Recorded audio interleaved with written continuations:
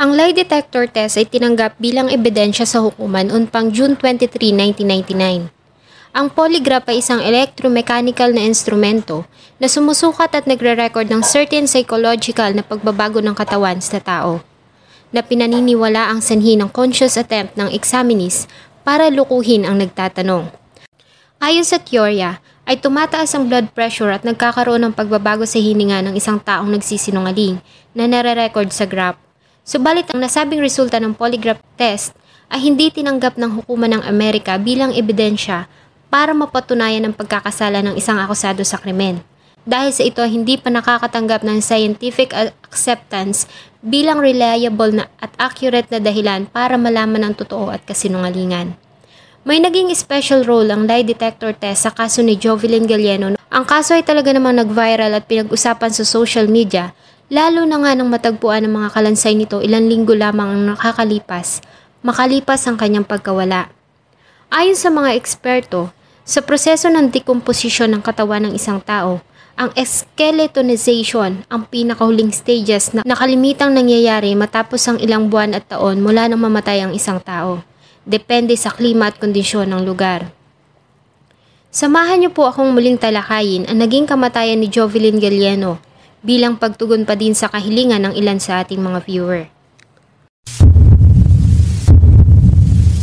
Bago ko po simulan ang ating story, sa mga bago po sa channel ko, please hit the subscribe button at pakipindot na rin po ang ating notification bell para ma-notify kayo sa mga bago nating upload na videos. August 6, 2022 ay may natanggap na report ang tanggapan ng pulis ng Puerto Princesa dahil sa biglang pagkawala ng 22 years old na dalaga na si Jovelyn Galleno. Si Jovelyn ay nasa 3 taon na niya sa kolehiyo at kumukuha ng kursong criminology. Sa kagustuhan nitong makapagtapos ng pag-aaral at makatulong sa kanilang pamilya ay pinagsasabay nito ang pag-aaral at pagtatrabaho. Pumapasok ito sa isang butik sa loob ng Robinson's Place sa Puerto Princesa, Palawan. Ayon sa kanyang pamilya, noong August 5 ay pumasok ito sa kanyang trabaho sa mall. Bandang alas 6 ng gabi ay huli silang nakatanggap ng message mula dito, kung saan ay sinabi nito na hindi siya nakasahod dahil wala umano ang kanyang amo. Nang sumapit ang gabi at tuluyan ng binalot ng dilim ang paligid, ay nagsimula ng kabahan ang kanyang ina dahil sa hindi pa ito umuuwi. Hindi kasi umano ugali ni Jovelyn ang umuwi ng bahay ng ganong oras. Sinubukan pa nila itong tawagan ng bandang alas 8:45 ng gabi, ngunit nagtataka sila dahil walang nagsasalita sa kabilang linya. Nakikinig lamang ito sa kanilang sinasabi, ngunit walang kahit na anong ingay sila na naririnig. Nang sumapit ang alas 10 hanggang alas 11 ng gabi, ay napagdesisyonan na nila na magtungo sa mall na pinagtatrabahuhan nito, ngunit hanggang sa magsara ito ay wala silang nakitang Jovelyn. Kinabukasan ay maaga pa silang dumulog sa tanggapan ng pulis sa Puerto Princesa at doon na nga inilahad nila ang biglaang pagkawala ni Jovelyn. Agad namang tumugon ang tanggapan ng kapulisan sa natanggap nilang report. Agad nilang tinungo ang tanggapan ng Robinson's Place sa Palawan para doon simulan ang kanilang investigasyon para makakita ng kahit na anong clue na makakapagturo sa kinaroroonan ng dalaga. Nakipagtulungan naman ang tanggapan ng mall at sa kanilang ginawang inquiry ay nakita nila sa kuha ng mga CCTV footages sa lugar na dumating si Jovelyn sa mall 9 na minuto bago sumapit ang alas 8 ng umaga.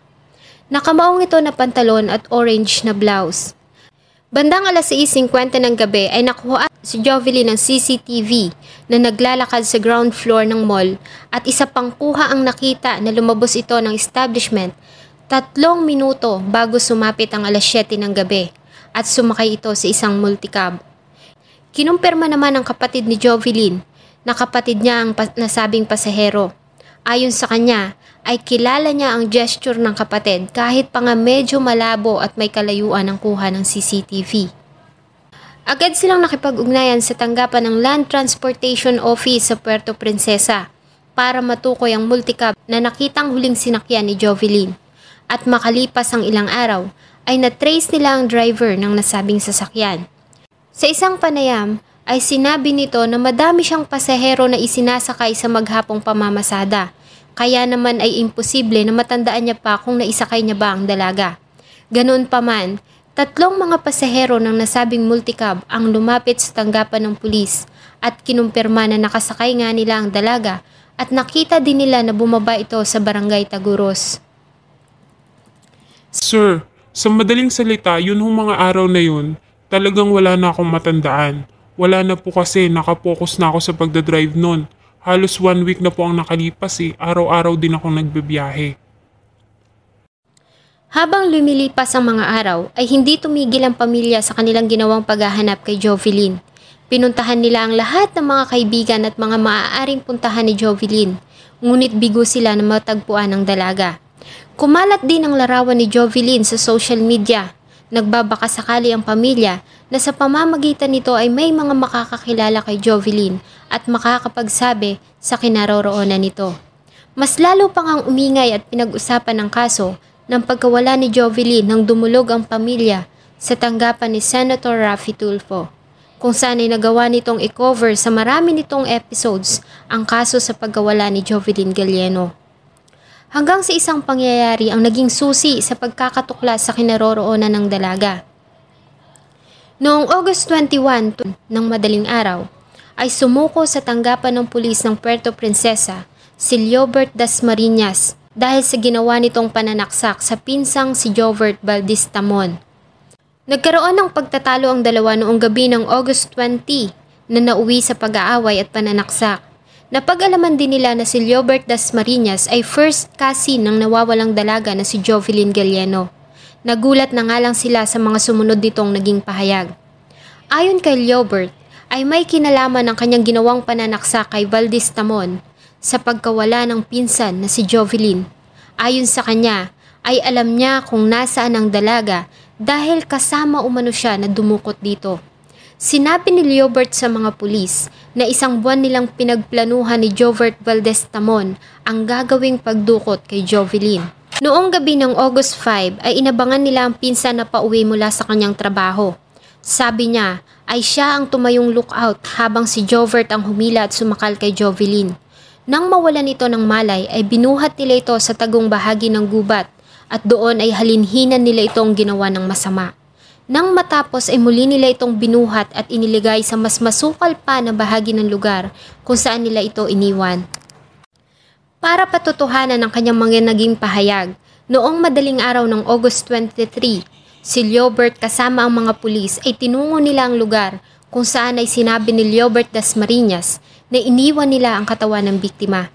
At doon ay tumambad sa kanila ang nagkalat na mga buto ng tao, ID card, vaccination card, wallet at ilang pang mga personal na gamit na hinihinalang pagmamayari ni Jovelyn Galleno. Kinumpirma naman ng pamilya ni Jovelyn na sa dalaga nga ang mga nakitang gamit sa lugar. Ngunit naging isang palaisipan ang pagkakatagpo ng mga skeletal remains ni Jovelyn dahil sa imposible umano na nasa ganong estado na ang katawan ng biktima, ganong ilang linggo pa lamang ito na nawawala.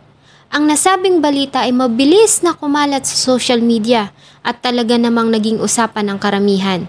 Maraming mga medical doctors ang nag-iwan ng kanilang komento kung saan ay maging sila ay hindi rin makapaniwala sa naging kalagayan ng mga remains ng biktima sa loob lamang ng ilang linggo nitong pagkakawala. At para masagot ang mga katanungan, ay agad na naglabas ng pahayag ang Philippine National Police na ang mga nakuhang kalansay ng tao ay kanilang isa sa ilalim sa DNA testing para malaman kung si Jovelyn nga ang nasabing biktima.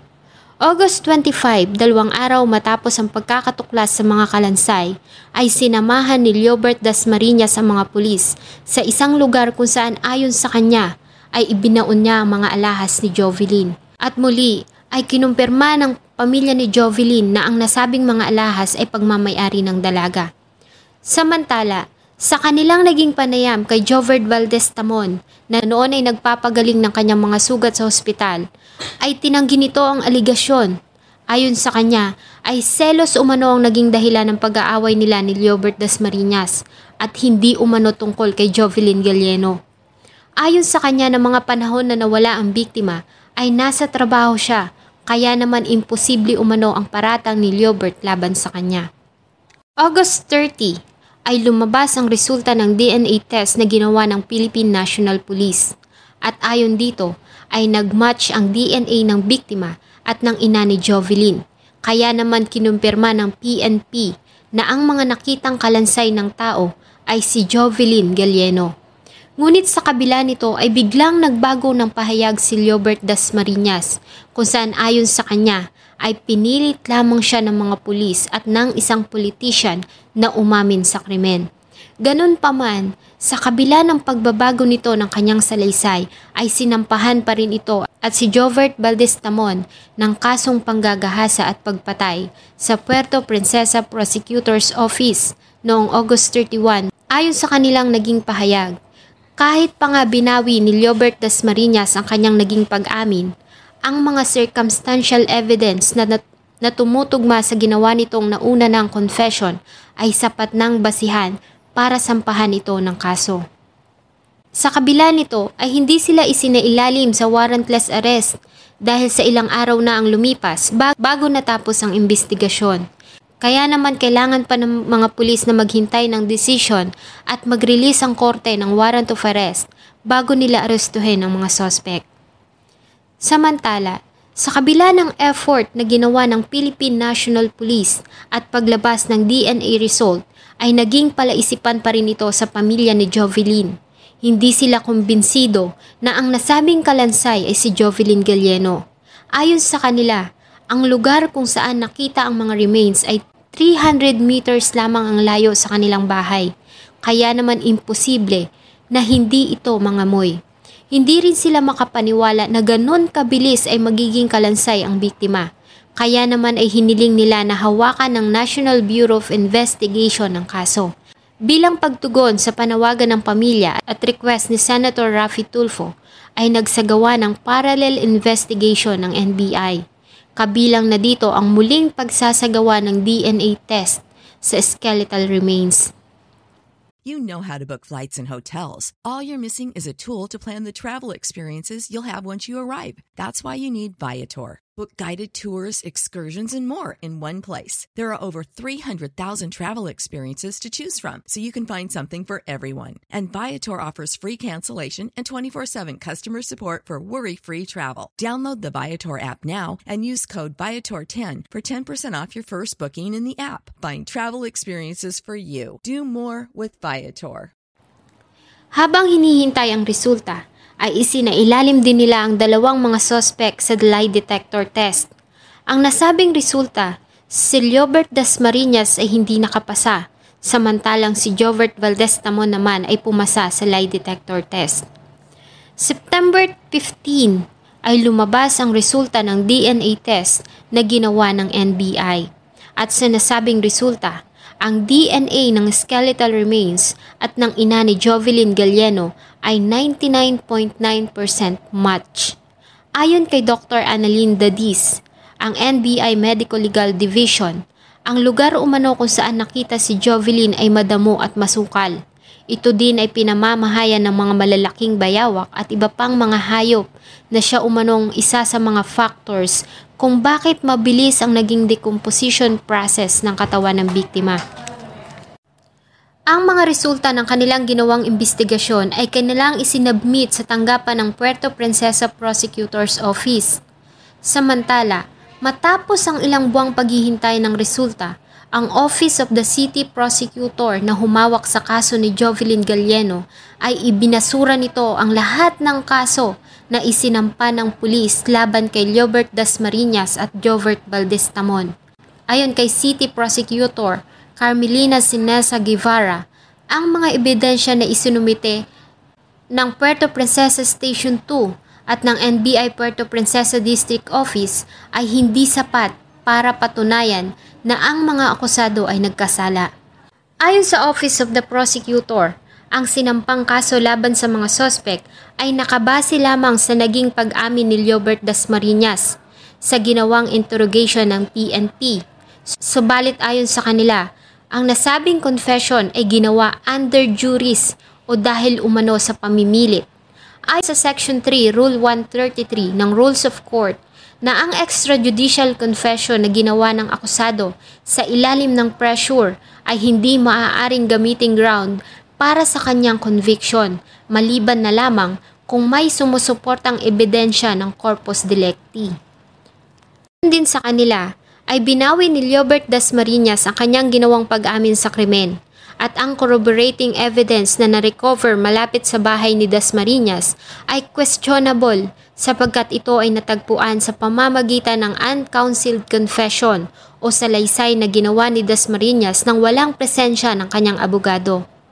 Nakalagay din sa dismissal na walang ebidensya na nag-establish ng kasong panggagahasa dahil sa hindi na ito posible sa lagay ng kalansay.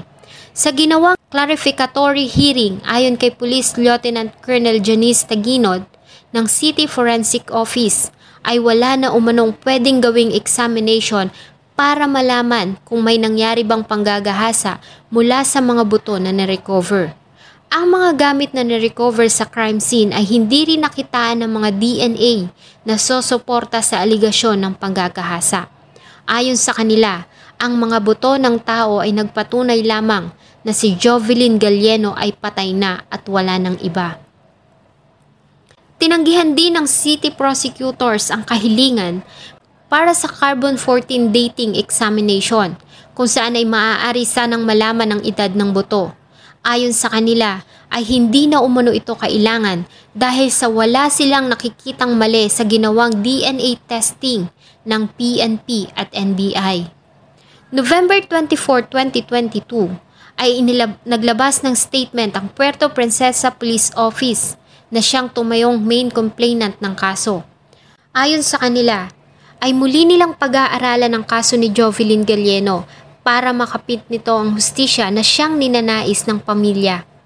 Sa mga huling statement ng pamilya ni Jovelyn Galleno ay nanawagan sila sa publiko na tanggapin na ang naging kamatayan ni Jovelyn, ayon na rin sa naging resulta ng mga DNA na isinagawa ng PNP at NBI. Marami kasi ang lumabas na haka-haka na buhay pa ang dalaga at marami din ang hindi naniniwala na ito ang nakitang mga buto ng tao. Sana'y mabigyan na ng linaw ang kaso ni Jovelyn Galleno para na rin sa ikatatahimik ng kalooban ng mga taong nagmamahal sa kanya.